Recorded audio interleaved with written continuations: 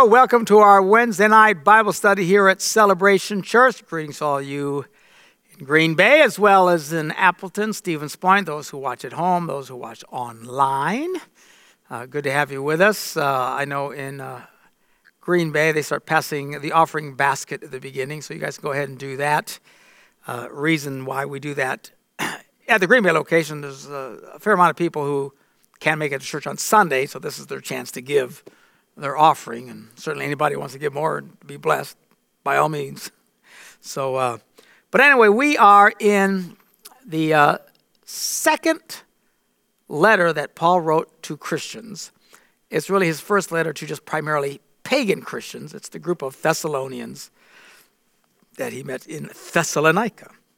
So we're in 1 Thessalonians. We're in chapter 2 of his letter. Again, I hate to repeat these things, but a lot of people are new to church and they don't understand. This chapter and verse and all these numbers, these were all added later, hundreds of years later, like 500, 600, 800 years into Christianity, whatever the number was, maybe later, so they could find where we were talking. They broke everything down into chapters and verses. They gave them chapters and numbers, so you could, okay, I'll go to this chapter and this number verse. Okay, now I can read along with you. They weren't written like this. The Bible wasn't written in chapters. It wasn't written in verses or any of this. Sometimes the chapters and verse make sense. Other times they make absolutely no sense. There's sometimes in a verse, they'll break from one verse to another. It's like, why did you break it there? I don't know, whoever the guy was that did it. You got to hand it to him. There's a lot to have gone through, so, making a few mistakes, I guess we can cut slack on. There's some chapters that are very oddly broken up, like a half a thought, and all of a sudden they jump into another chapter. It's like, and you get the idea like something new is being said. It's not. All of these were written, particularly in the New Testament, these epistles, these are letters. They're just letters. It would be like if one of you wrote a letter, and then later, you're such a brilliant letter writer, and we're so impressed, and we're studying and analyzing everything you wrote, and we broke your letter to your grandma into chapters and verses. And now we're going to look at chapter 3 of your letter, verse 12. You go, what? I didn't write in chapters. They didn't write them in chapters. So just so you know, these numbers are just reference points so we can see what they're talking about. So, chapter 2 of his letter, verse 14 is where we're going to pick it up. He says, "For you, brothers and sisters, became imitators of God's churches in Judea, which are in Christ Jesus. You suffered from your own people the same thing those churches suffered from the Jews." So the churches here were suffering a fair amount of kickback from the established Jewish hierarchy and leaders. It wasn't that all Jews did that, because most of the Christians in this area were Jews. When Paul said, "I suffered at the hands of the Jews," he's talking about the power brokers, because Paul was a Jew. It'd be like a black guy saying, "Man, all these blacks picked on me." Okay, we get what you're saying, but it's not that they hate blacks, because the guy's black who's telling the story. So they were all Jews. And what he's saying is, just like the churches here suffer from the Jews, you guys are suffering here, he says, from your own people, which were primarily not the Jews. You're suffering the same thing that these guys said. And then Paul uses some language here that becomes really problematic. And we're going to bring it up here, and I just want to discuss it for a little bit in terms of history and stuff concerning our interaction with Jewish people historically.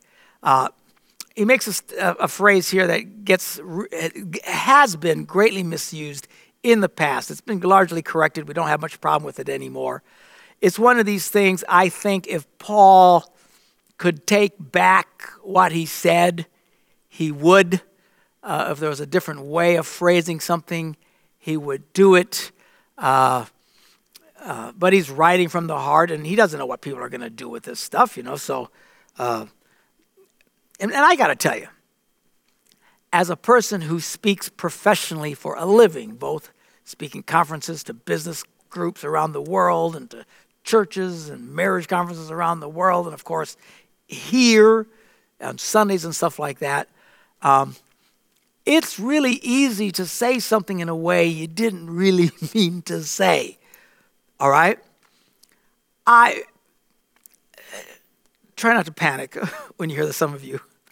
I'm a big fan, for example, in this political season, of Donald J. Trump. Let me explain to you why, okay? This has nothing to do with politics. Why do he believe this, that way, or the other? There's some things I disagree with that. But the reason I really like the guy is because I know what it's like to be a speaker. And I've noticed this for years. What these politicians done and what the media has turned into is they sit and listen to these politicians deliver a speech or a phrase, and they're talking to a group of people. That's why some of these guys use teleprompters, so they can stay right on point and know exactly every little word that was thought out ahead of time. Because what has happened is these pinheads sit and they just wait for these guys to say one thing in a way that's going to make a bunch of people mad. Or misphrase something they didn't mean to intend to phrase, or they nail them if they're on the Senate floor making a speech and he said ABCD when it's really EBCDF or whatever, and they just go nuts and they destroy people. They've destroyed entire people's lives and careers because these pinheads sit around they're not listening to what anybody's saying. They're just waiting for a phrase that they can jump up and beat the snot out of people with. I experience this to some degree, although most people get it today. When you speak the way I speak, and some of you may not believe this, when I first started speaking, some of you might actually remember this. There were many sermons I would preach where I'm basically reading my sermons just so I can be careful to get things right. Sometimes you do this just out of fear of people who are beating the snot out of you. I remember my wife, she'll tell in the early days, she'd yell at me and say, "Quit reading those sermons." I said, but it's how you know you can get it just right. Quit reading, it's boring. Nobody wants to listen to you read. Our culture is different. It used to be for centuries of Christian experience, and even in many denominations to this day, that pastors still read their sermons verbatim, word for word. They read them. Others actually memorize their thing. They're really good with memories. It's like an actor who remembers his lines for a play. They memorize, and they do this just so they can make sure they say everything just right. Well, when I come, I know what I want to say. I have my notes of what I plan to say, but I need to do it on the cuff and on the fly because, quite frankly, you wouldn't like it. And you say, I don't like them reading the sermons. I could read it myself, and everybody's got their whining about something or other. So in our culture today, and it's not just you, it's just our American culture, they don't want to come to a meeting where people read things to them. By and large, they want someone who just speaks to them as I speak. The problem with that is in doing that, you oftentimes say something that in retrospect you go, oh man, I wish I hadn't said that. And then somebody will throw it in my face, well, you said ABC. And I go, did I? Yeah, you did. Well, what I meant was, and they go, I don't care what you meant. That's what you said. Well, if you do that, then you're a pinhead. And these are the kind of people that and again, as a professional speaker, I appreciate a guy like Trump who comes along who says, I'm not going to read these things off a teleprompter. I don't care. And he just speaks and then he has literally beaten the snot out of an entire industry who used to be freaking out about every little phrase. And he tells me, shut up. Yeah, I know that's not what I meant. What I meant was, but that's not what you said. And he's torn that down as a speaker, and all speakers everywhere who speak the way we speak. I'm sure we're all cheering the man on, saying, yes, thank you. You said, I know, but listen to my whole talk. I was trying to say that. And again, most normal people sit and listen to that. These pinheads in the media wait for just phrases. They take the one phrase and they put it on TV and get a bunch of pinheads sitting there discussing what the other pinheads brought out and say, he said such and such, and da-da-da, and they go crazy, and we watch all this. As a speaker, I appreciate this kicking back against the ability to hear. There's a thing, I listen to every little word you say, but I want you to hear what I'm saying. You know what I'm talking about. You're in arguments with people, just with husbands and wives. You often get into arguments and someone will say something that maybe exactly you shouldn't have said. But what do you try to, say to them? Well, that's not what I was trying to say. What I was trying to say, and a compassionate person should say, oh, okay.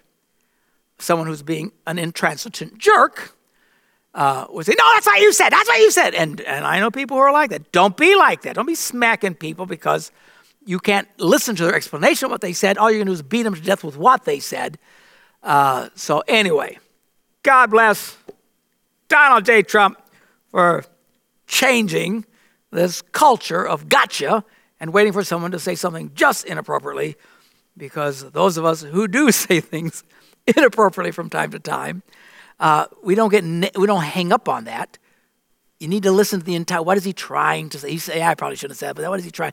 We have guys in our pulpit. I'll listen to them. And I go, probably shouldn't have said that. But what is he trying to say? He's trying to listen. There's an art of listening.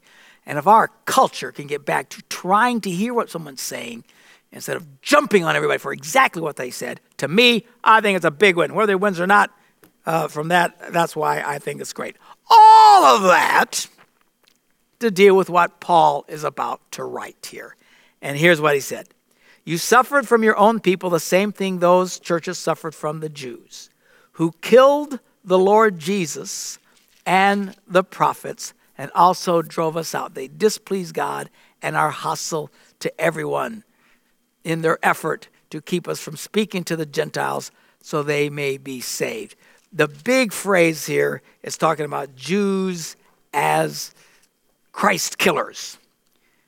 And the number of people who have used this verse and this concept to justify hatred towards Jews, to the persecution of Jews. I'm talking people who claim to be Christians who advocated this kind of stuff. And the Jews are evil, they're Christ killers. The Bible says they're Christ killers. Wait a minute. Everything you see here was written by Jews. Jesus was a Jew. His mom was a Jew. Everybody in his life was a Jew. All these apostles were Jews. Everything written is all a Jew. There's no way Christianity hates Jews. It's absurd. When he's talking about these people who were persecuting Christians, which, by the way, were Jewish Christians, he's talking about these power brokers and these guys in power in the Jewish culture were the ones who always fought against God and killed the prophets and made life miserable, in terms of resisting God in their lives. We understand that, but Paul is not writing off an entire race of people as Jesus killers, okay? If you ever hear something like that, just smack the person saying it. That's not what the Bible says, and that's certainly not the case. And I get such a weird thing floating around there. I'll hear every once in a while, you'll hear an interview by some skinhead, Aryan idiot or something like that. And they'll literally have a Bible in their hands and say, we need to get rid of the Jews and serve our God, our Christian God. You moron. They're just ignorant people talking. The very book they're holding is written by Jews that Jesus say that we got to fight for, which he doesn't need you fighting for. It's Jewish. They're all Jewish. So don't ever allow yourself to get caught up in that kind of stupid insanity. And it's just sad that such a phrase, the church was suffered from the Jews who killed the Lord Jesus and the prophets, as if all Jewish people killed Jesus. All Jewish people did not kill Jesus. Again, all the churches in the beginning were all Jewish, and the very people they're killing are Jewish Christians. It's just that these guys, these Jews, these leaders of the Jews in this area persecuted and killed Jesus and the prophets and to that very day, Christians and stuff like that. So, hopefully that puts that all to rest. All right? It says, in their effort, they keep us from speaking to the Gentiles so they may be saved. In this way, they heap up their sins to the limit. The wrath of God has come upon them at last. I'm not sure exactly what he's talking about. People have actually justified this for like when, Hitler was killing off Jews or horrible things. And the Jewish people have suffered terribly for a very long time, thousands of years. And for Christians to come along and say, well, it's just God punishing them for killing Jesus. No. I just can't go there. I don't think that's what he's talking about. Again, it makes no sense. Jesus does not hate, God does not hate Jewish people. It is an absurd, incredibly, immeasurably, stupidly absurd premise that our Messiah, born as a Jew into a Jewish family with Jewish followers and Jewish leaders, and that somehow hates Jews. I mean, it's just beyond measurement. Anyway, so again, I'm sure no way did Paul think, well, wait a minute, I wasn't talking about everybody, and they're not all Jesus killers, and I didn't kill Jesus.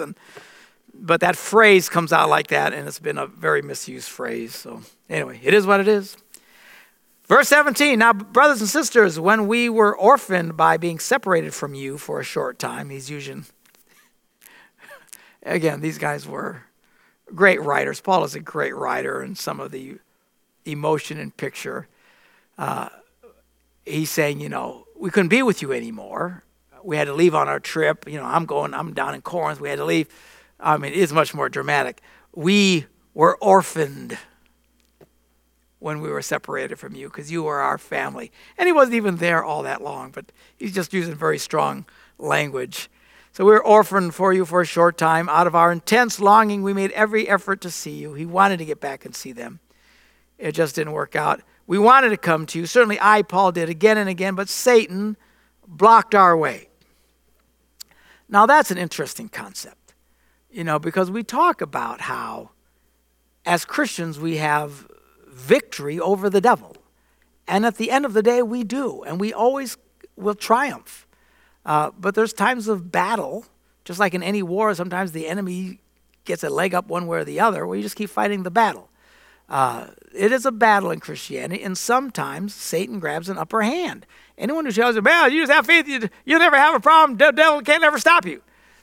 Sounds exciting and encouraging and makes you want to cheer, but apparently Paul never had such brilliant insight because he literally says, I tried to come back to see you, but Satan kept blocking our way.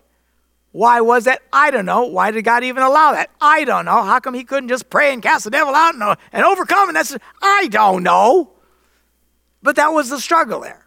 It is what it is. We don't have an answer for everything that happened. Why was Paul sick? Other people having miracles. I don't know. Why did some Christians get sick and die, which we're going to read about in a little bit, and others, were raised from the dead? I don't know. At some point, we just have to understand whether we live or we die, we do it to God.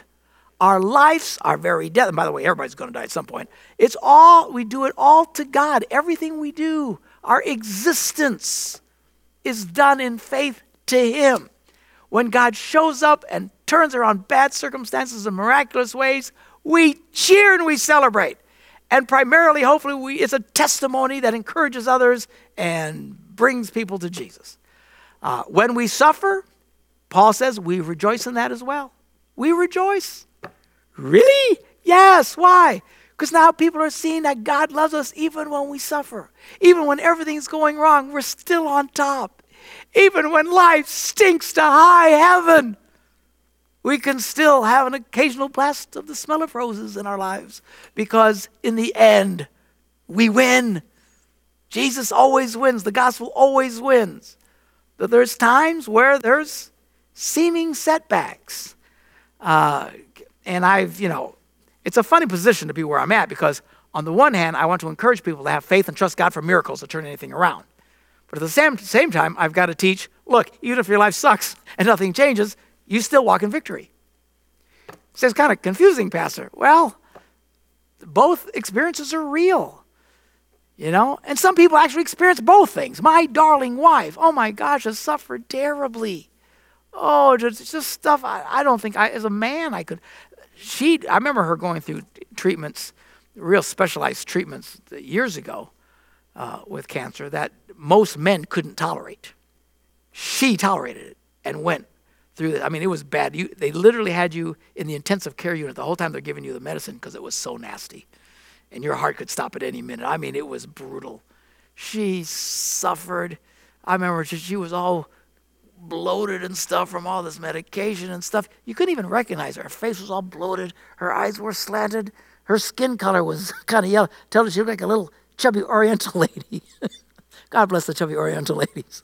But for my little redhead to look like a chubby Oriental lady just from the medication alone, we find things to laugh about no matter what. But she suffered terribly. And in this last batch, a year ago, she was suffering horribly.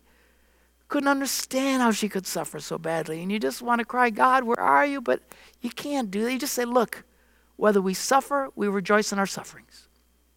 We're going to praise you, God, when everything's awful.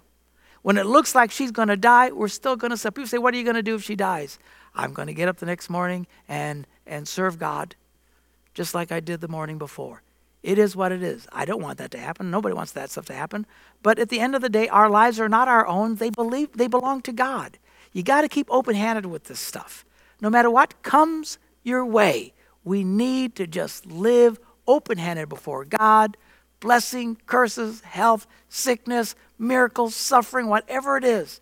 And sometimes it's both.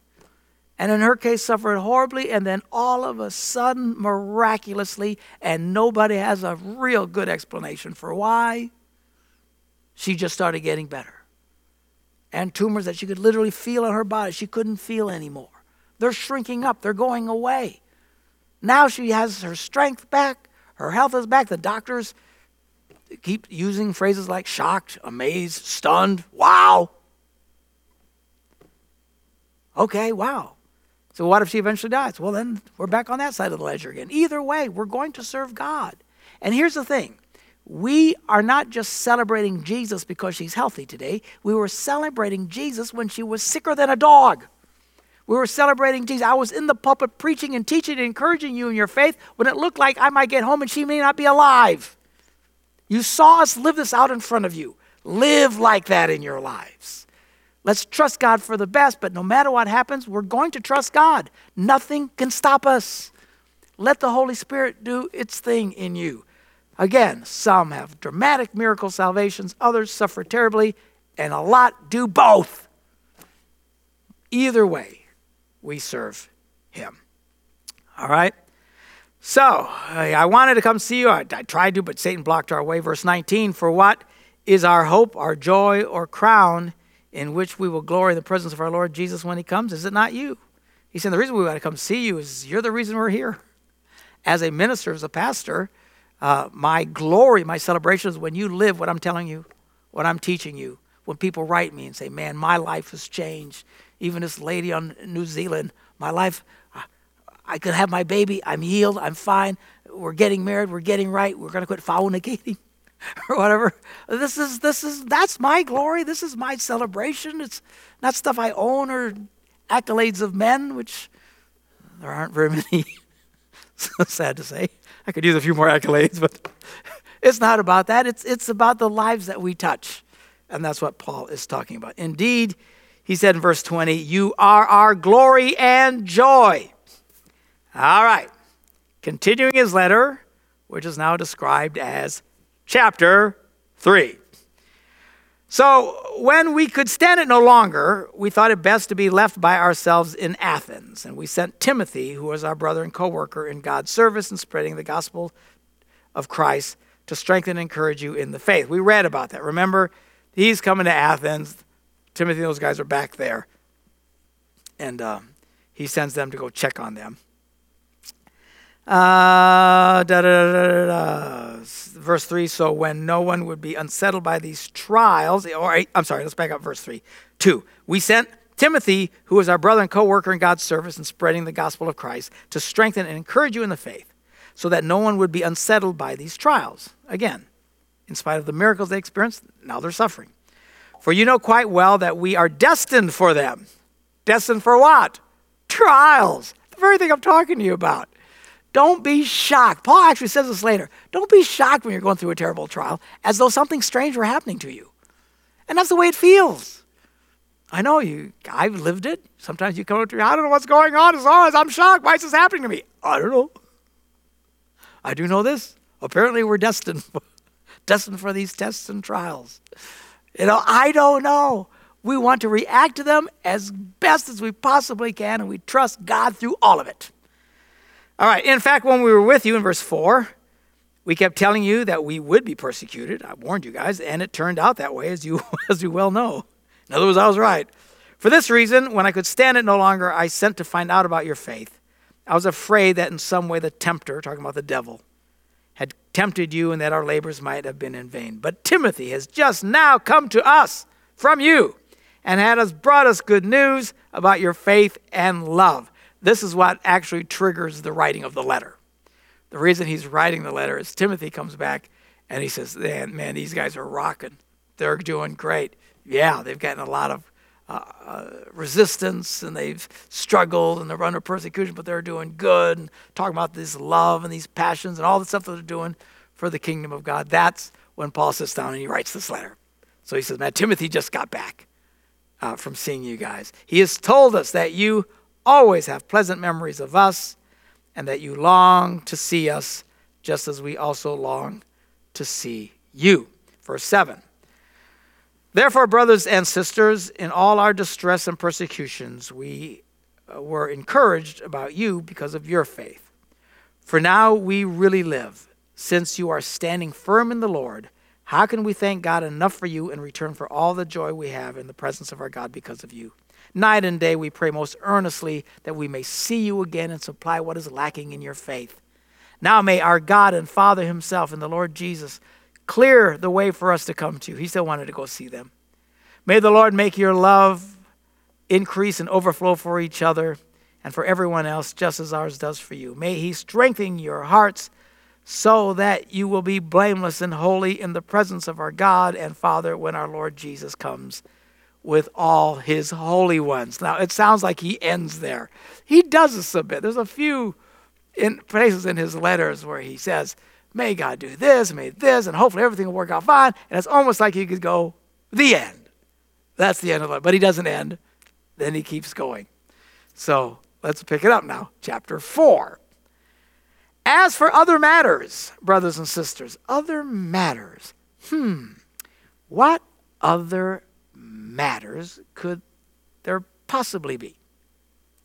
Now we know that oftentimes these people would write him about other matters, about things that they had questions about, things that they were struggling with.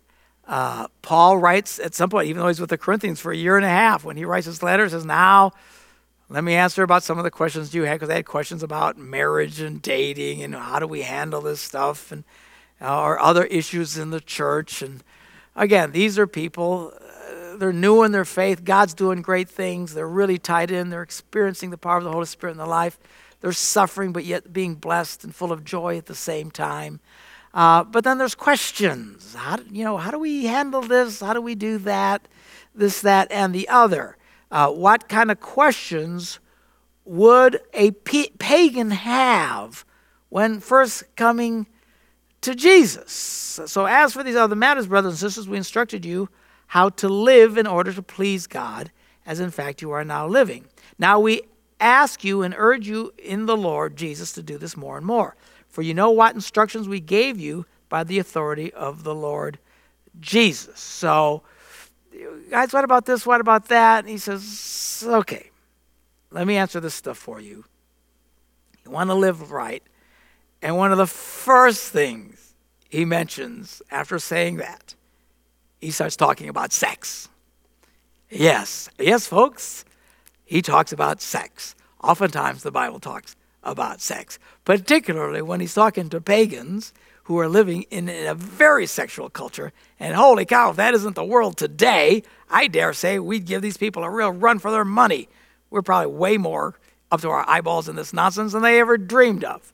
But if there's one thing that people come to faith in Jesus and they're experiencing God, is they have to ask questions about that area of their life. Because it's a big area of people's lives. And people, this is kind of now you're really getting to where they live. How should we handle this? What are we supposed to be doing? What are we not supposed to be doing? And at times, Paul would deal with these things. So it's right at the top of their list. It's one of the questions they have, and he's trying to make clear to them. So let's see what Paul says to these fairly new converts who are experiencing God, but then have questions about how to live. And at the top of that list is, what do we do about sex? Let's see what he has to say. It is God's will that you should be sanctified, which means to set aside, purified to God's service. That's what God wants. He says, so that you should avoid sexual immorality. Avoid sexual. Don't be going there. Don't be doing it. Listen, the only version of moral sex in the Bible is between a man and a woman and a woman who are married to each other.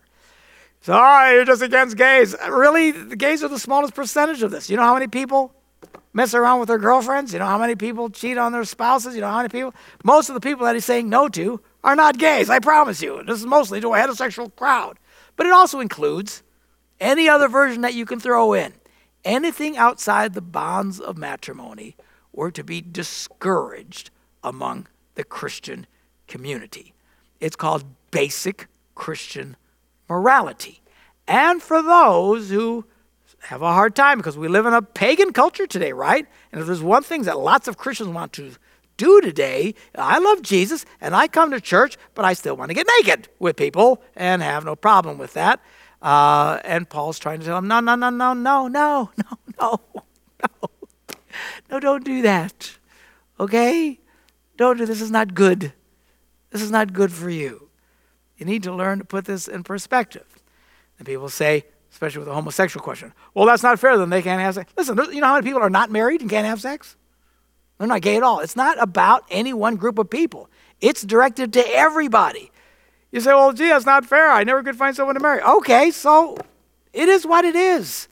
Look, in the secular pagan viewpoint, the most important need in your life is sex. And what Paul says and what the Bible teaches is, no, it's not.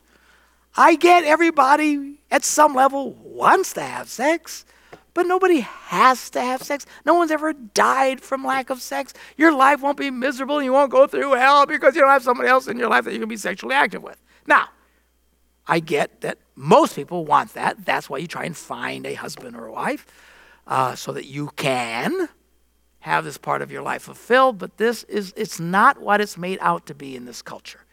In this culture, the very words that I just said in most secular cultures and even in some Christian cultures is akin to insanity. They would be foaming at the mouth and going crazy. What? What do you say? I mean, you know how many high school teachers and administrators and everybody will say, look, it's normal for 13-year-olds to have sex. It's normal for kids to have, let's teach them how to use condom. The idea of telling someone, no, don't do that or control yourself is like insane. Anybody who says, don't do, you're crazy. How can you say that? Because that's the pagan world. Again, it's the pagan world. I get it. The secular world that we live in is exactly the same way today. But we're not pagans. We're Christians, and we want to honor God with our bodies, which Paul talks about in various ways as he goes through this. So each of you should learn, verse 4, each of you should learn to control your own body. Control! I can't help it. Yes, you can. You can control. I can't help but look at porn. Yes, you can. You can control yourself. I can't help but have sex with someone I'm attracted to that I'm not married to. Yes, you can. I can't help but have sex with someone I feel that's the same sex. Yes, you can. You can control yourself. Nobody has to do any of this stuff. We can't control ourselves. And in fact, the grace of God, which Paul writes later in another letter, we'll get to it, that the grace of God teaches us to say no and to be able to control ourselves. The good news is we don't have to do everything we feel. And I know our culture says, if you tell people to repress their feelings, it's the worst thing you could do. You've all heard this, right? Repressed feelings. Oh, what a horrible thing. Oh, Pastor, we can't get people to repress feelings. That'll drive people crazy. It does not drive people crazy. If there's one thing people need to learn, is to repress their feelings. You feel like killing somebody, you really should repress that feeling. You feel like going into Walmart and stealing a bunch of stuff, I really feel it. I get it. You should repress that feeling. You feel like running over an old lady trying to cross the street in your car, you really should repress those feelings.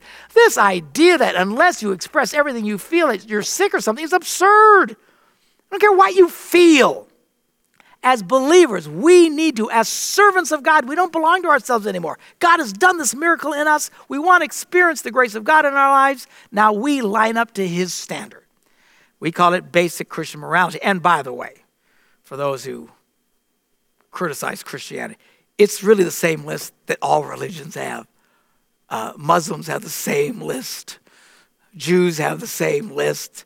I believe, I don't know much about Buddhism and Hinduism, but some of the stuff that I've read, they have the same list. These are the basic, this is how you behave yourself. This isn't bizarre. It's only bizarre to people who want to live in anarchy and who believe that if you feel it, you have to do it, that it's healthy for you to do it. It is not healthy. That's why people's lives are so jacked up. Look at the world we're living in. Look at the mess. Paul at some point is saying, and he says this in other times, look at the way you used to live. How is that working for you? And of course, they'd all go, it was awful. Okay, then let's not do this anymore. It's amazing you have to have these arguments with people. But the very thing they argue that they want to do is the very thing that sucks the life out of them, brings all kinds of death and destruction into their lives. How about we not do that? All right? Which is what Paul is saying. You need to learn to control your own body in verse 4 in a way that is holy and honorable, not in passionate lust like the pagans who do not know God, and that would include the bulk of the United States of America. And in this matter, no one should wrong or take advantage of a brother or a sister. We shouldn't be seducing each other, stealing somebody else's husband or somebody else's wife, or trying to have sex with their daughters or whatever. These things cause a lot of damage. Do you know? People, I remember when Bill Clinton got in trouble for his thing, and one of the big arguments about this stuff, these are victimless crimes. Nobody gets hurt. It's just between consenting adults. Really? Do you have any idea how many murders are the result of somebody being sexually inappropriate with somebody else? The death, the hatred, the suicides, the diseases, all tied to this immorality. For people to say it's a victimless crime and it's just between two consenting people, they're morons, these people. We don't live in a vacuum. We're connected to people's lives. All these things have consequences. It is destructive behavior. Behavior we as people of faith should avoid like the plague. And then Paul says this. Now, this is a pretty strong statement, which will be a little shocking to some. So in verse 6, he says, in this matter, no one should wrong or take advantage of a brother or sister. And then he says this, the Lord will punish all those who commit such sins, just as we told you and warned you before. Why would you warn somebody? In other words, it's serious. You don't warn people. I'm going to warn you, you're going to have a great day. No, you don't warn people about having a great day. You warn people that the bridge is out. Man, don't go that way. The bridge is out. Construction over here. Watch out for that pothole. Watch out. You warn people of dangerous things. Paul warned the Christians to avoid sexual immorality. Now, I know personally people who claim to be divine. I know pastors who believe that because of the grace of God, it doesn't matter what we do sexually. You can do anything you want. You can cheat on your spouse. You can do this. You can fornicate. So you're anybody you want. Doesn't really, you can be gay. Doesn't matter. Nothing really matters. It's all love. Love wins. That whole kind of mentality. And when you point out the scriptures, they've got all kinds of ins and outs. Because you remember then in Paul's first letter, he warns about the lust of the flesh and that, those who do these things, and he says this, quote, will not inherit the kingdom of God. And I've debated these guys. Guys, what do you mean it doesn't matter? It says they won't inherit the kingdom of God. Well, that just means they won't get blessed. What? Well, you can't even begin to rationalize it, but then you got to go to a verse like this. Paul is not talking about getting blessed. He says God will punish. And we're talking about Christians here. People without God, they got their own problems anyway. I'm talking when you become a Christian, there's a certain amount of expectation that happens now. It's like when you get married. Before you're married, you pretty much can date anybody. After you get married, I've heard wives don't appreciate that when you start dating other women, all right? The rules change. When you become a Christian, the rules change. You belong to God. The benefits are off the charts. But God will take you to the woodshed and kick your rear if you don't stop this behavior. It's just that simple. Now, it takes some people a while to get free from this. And we cut all kinds of people. There's people who come to church, they get saved, they're already living with each other, doing all kinds of stuff. For all practical purposes, they're married, they just haven't signed the deal. We encourage them to make it legal. So we don't hate them, we don't condemn them. And, some of them are sitting listening to me talk right now. I won't point anybody out. All right? We understand that. And there's, all that can be straightened out. So there's things that people come to God, and things are very, very complicated. There are people, quite frankly, in our congregation, some of our campuses. They came to Jesus, and they've been living with the same man for 17 years. But they never got married. Well, Pastor, don't you call them fornicators and kick them out? No. What do you tell them? I said, we consider you married. That's what we call them. Well, the state in Wisconsin doesn't recognize it. Really, at this point, I think the state doesn't really have a whole lot to say about this anymore.Ouldn't you agree? The state says all kinds of crazy stuff can go on. I think in many states there is a thing called common law marriage. In Wisconsin there is not, but at some point, the state they just got to stay out of it. We need to make judgments as Christians. You're with one person, living with them, committed to them, totally, with nobody else. My advice is you should get married, just even for conscience sake and for legal protection, because if something happens, you get nothing. You go to the court and say, I spent the last 18 years with this person, I should get half of this and that. They're going to laugh at you. You got no protection. That's why there's no protection for people who live together. But that's legal. You want to live that way, knock yourselves out, and some of you are so broke it doesn't really matter because you don't have anything to protect anyway. I get that, okay? But you're living with someone, you've been with someone for years, we expect you to live as husband and wife. There's huge evidence in the Old Testament. That's how they considered somebody married. The Bible says he went into her tent and consummated, and now they're married. Doesn't even say they had ceremonies. I don't know what point they even started having ceremonies. So it is what it is. The state doesn't set these things. We just got to look at people where they're at and whatever. Then you got people who are just flat out fornicators or fornicators, where there's no commitment. They're just screwing around. They're going to screw around somebody else, and they date and they screw around, and nobody's living with anybody. There's no commitment. No one's giving anything. You shouldn't be having sex with your boyfriend. You shouldn't be having sex with your girlfriend, and all this behavior. You guys, stop it. There's no excuse for it. If you don't want to love them, you love them so much, marry the person. Oh, I don't want to marry because they want to play the game. They want to be in and out. And I'm telling you, God is going to kick your rear, is what Paul's saying. Well, I don't believe that. Well, just hang on. Because at some point, the hammer's going to come. If God loves you and really cares, and you start doing stuff that he doesn't want you to do, you're going to get your rear smacked. And then we'll be there to pick you up off the ground and hold you while you cry, just like when Dad whips you with a belt and then Mom comes and hugs you later. But at some point, you need to stop. Stop it. Now, let me put this in. And this is a big one.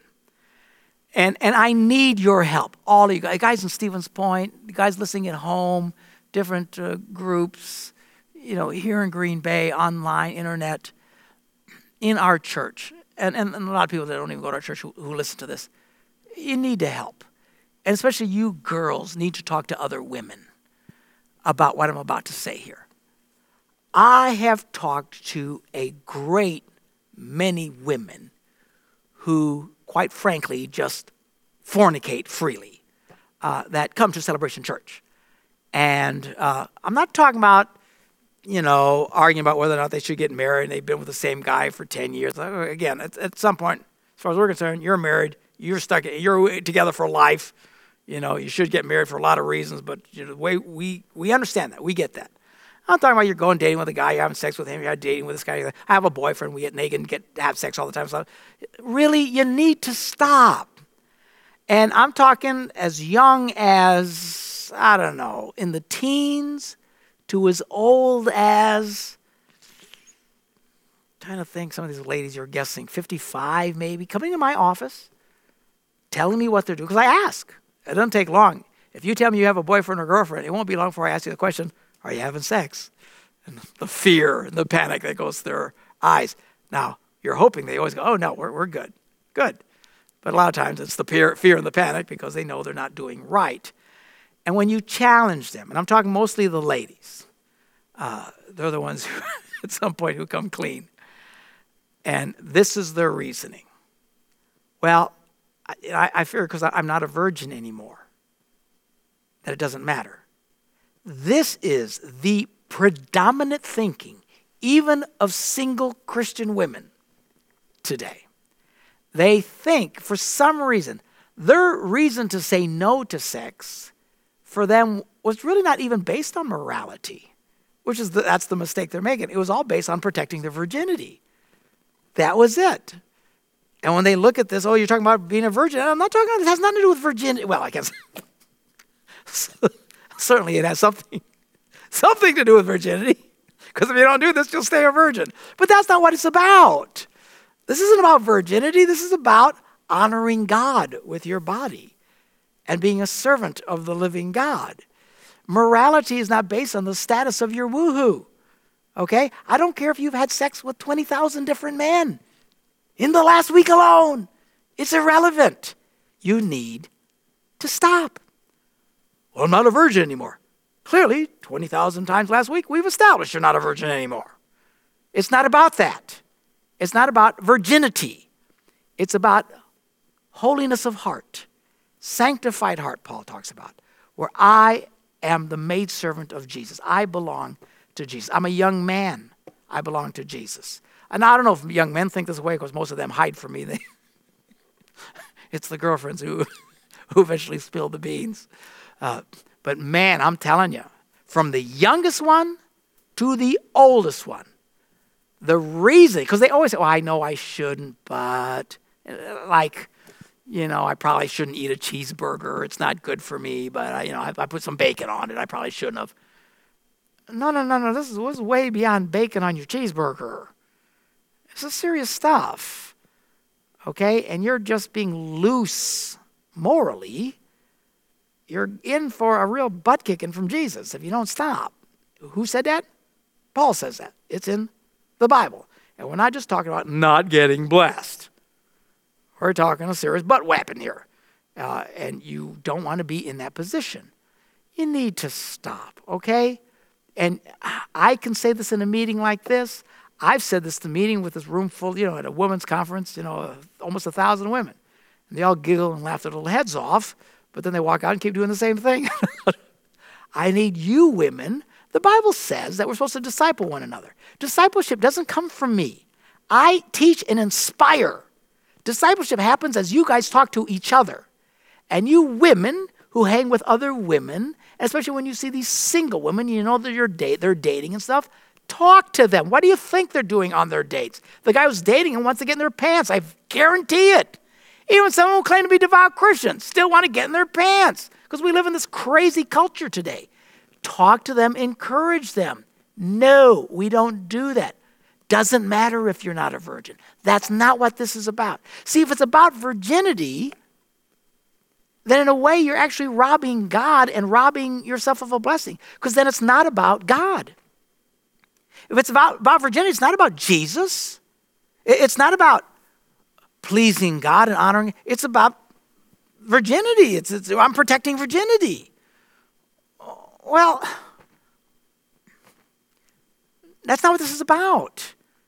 Now, if you have successfully protected your virginity, I applaud you, and thanks be to God. You will have a lot less grief in your life, I promise you. But that's not it. If you blow it in that area and suddenly you've lost your virginity, you don't turn from a virgin into a hoe, okay? It's not, I lost my virginity. Undies to the wind. No. Don't do this, okay? You need to learn to control yourself. This is about protecting your heart before God. The status of your virginity is of little concern of mine when it comes to this. That's not what this is about. So no matter what your status is, okay, and I'm serious, some of you might remember Annie Lobert, who came and shared her testimony some years ago, who was a high-end call girl in Las Vegas for many, many years, had sex with course, they lose count. We're talking thousands of men. But once she became a devout Christian, that stopped. And as far as she was concerned, she was pure before the Lord and she was honoring God with her body. It's just, boy, if anybody would have a reason to just have sex with people, it would have been someone who sold herself and had sex with thousands of men. But when she got saved, she understood this. She was like these pagans. And God knows these guys, I'll bet you, very few of these pagans were virgins. I'm virtually certain. Because the pagan culture, they celebrated everybody having sex. And that's how they worship their pagan gods. They do all kinds of sexual expressions. This isn't about virginity. This is about at some point realizing, hey, I belong to Jesus. All of this belongs to Jesus. Now, having said that, if you want to be sexually active, find a husband, find a wife, and then you can have sex till your eyeballs fall out. And then you'll be arguing because one of you won't want to have sex, and there'll be a whole other argument. Oh, this whole thing drives me crazy. Before they get married, you can't get them out of bed, and after you get married, you can't get them back in. It's just life. We're all kind of jacked up. In any event, all of this he's talking about is about presenting your heart in pure service to God. Therefore, anyone who rejects this instruction, he says, therefore, anyone who rejects this instruction, what? Verse 8, therefore, anyone who rejects this instruction. Why is he saying this? Because there were people of his day who said, just like there is today. I know pastors who reject this instruction. There's all kinds of Christians who reject this instruction. There's people by their own behavior in our own church who reject this instruction. He says, look, anyone who rejects this instruction doesn't reject a human being. Look, it's not me. He says, but God, the very God who gives you your Holy Spirit. And that was a big deal because it's the power of the Holy Spirit that empowered their life, that changed their hearts, that brought miracles into their lives. This God, it's that God who says, don't do this. God does not hate people who are sexually immoral. God does not hate fornicators. God doesn't hate, there's a lot of kind of people that do all kinds of, he doesn't hate you. But when you're a person of faith, we should not be living this way. We should be honoring God. And as a child of God, if you keep behaving this way, you will be opening yourself to the discipline of God, which is a butt whipping, all right? That's what happens when you become a child. You see someone else's child misbehaving, you don't discipline them. Although you might have thoughts of smacking that kid that's screaming in Walmart, all right? But it's not your kid. When it's your kid, the rules change. Now you actually have a responsibility to discipline. When you become a child of God, you become responsible. And some of you, and if you know Christian young men and women who are living this way, you need to challenge them. Some of you younger guys, a lot of your friends, Christian friends in this church, fornicate their little brains out. I know they do. You need to challenge them. Say, guys, you need to stop. It's not right, and God's not blessing you. And inevitably, they're going to come back, oh man, my life isn't working. I can't find a job. And I tried this and everything. Say, you should just point out to them, I wonder if the Lord might be punishing you. You getting your butt kicked? God's not blessing you? I wonder why. What rhymes with fornicate? All right? And it's in fun and light, loving, possible ways you need to bring out. You want God's best in your life. You need to stop it. And it's not me saying this. It's not you saying this. Paul says it's not even Paul saying this. This comes down from the top. This is God saying this. All right?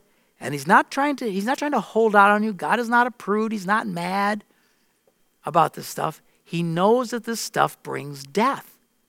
The broken hearts, the devastated personal esteems, the people who have taken guns and shot somebody else in the head because of this behavior, the diseases that have spread because of this behavior, the destruction, the wake of destruction behind this boat of immorality is no small deal.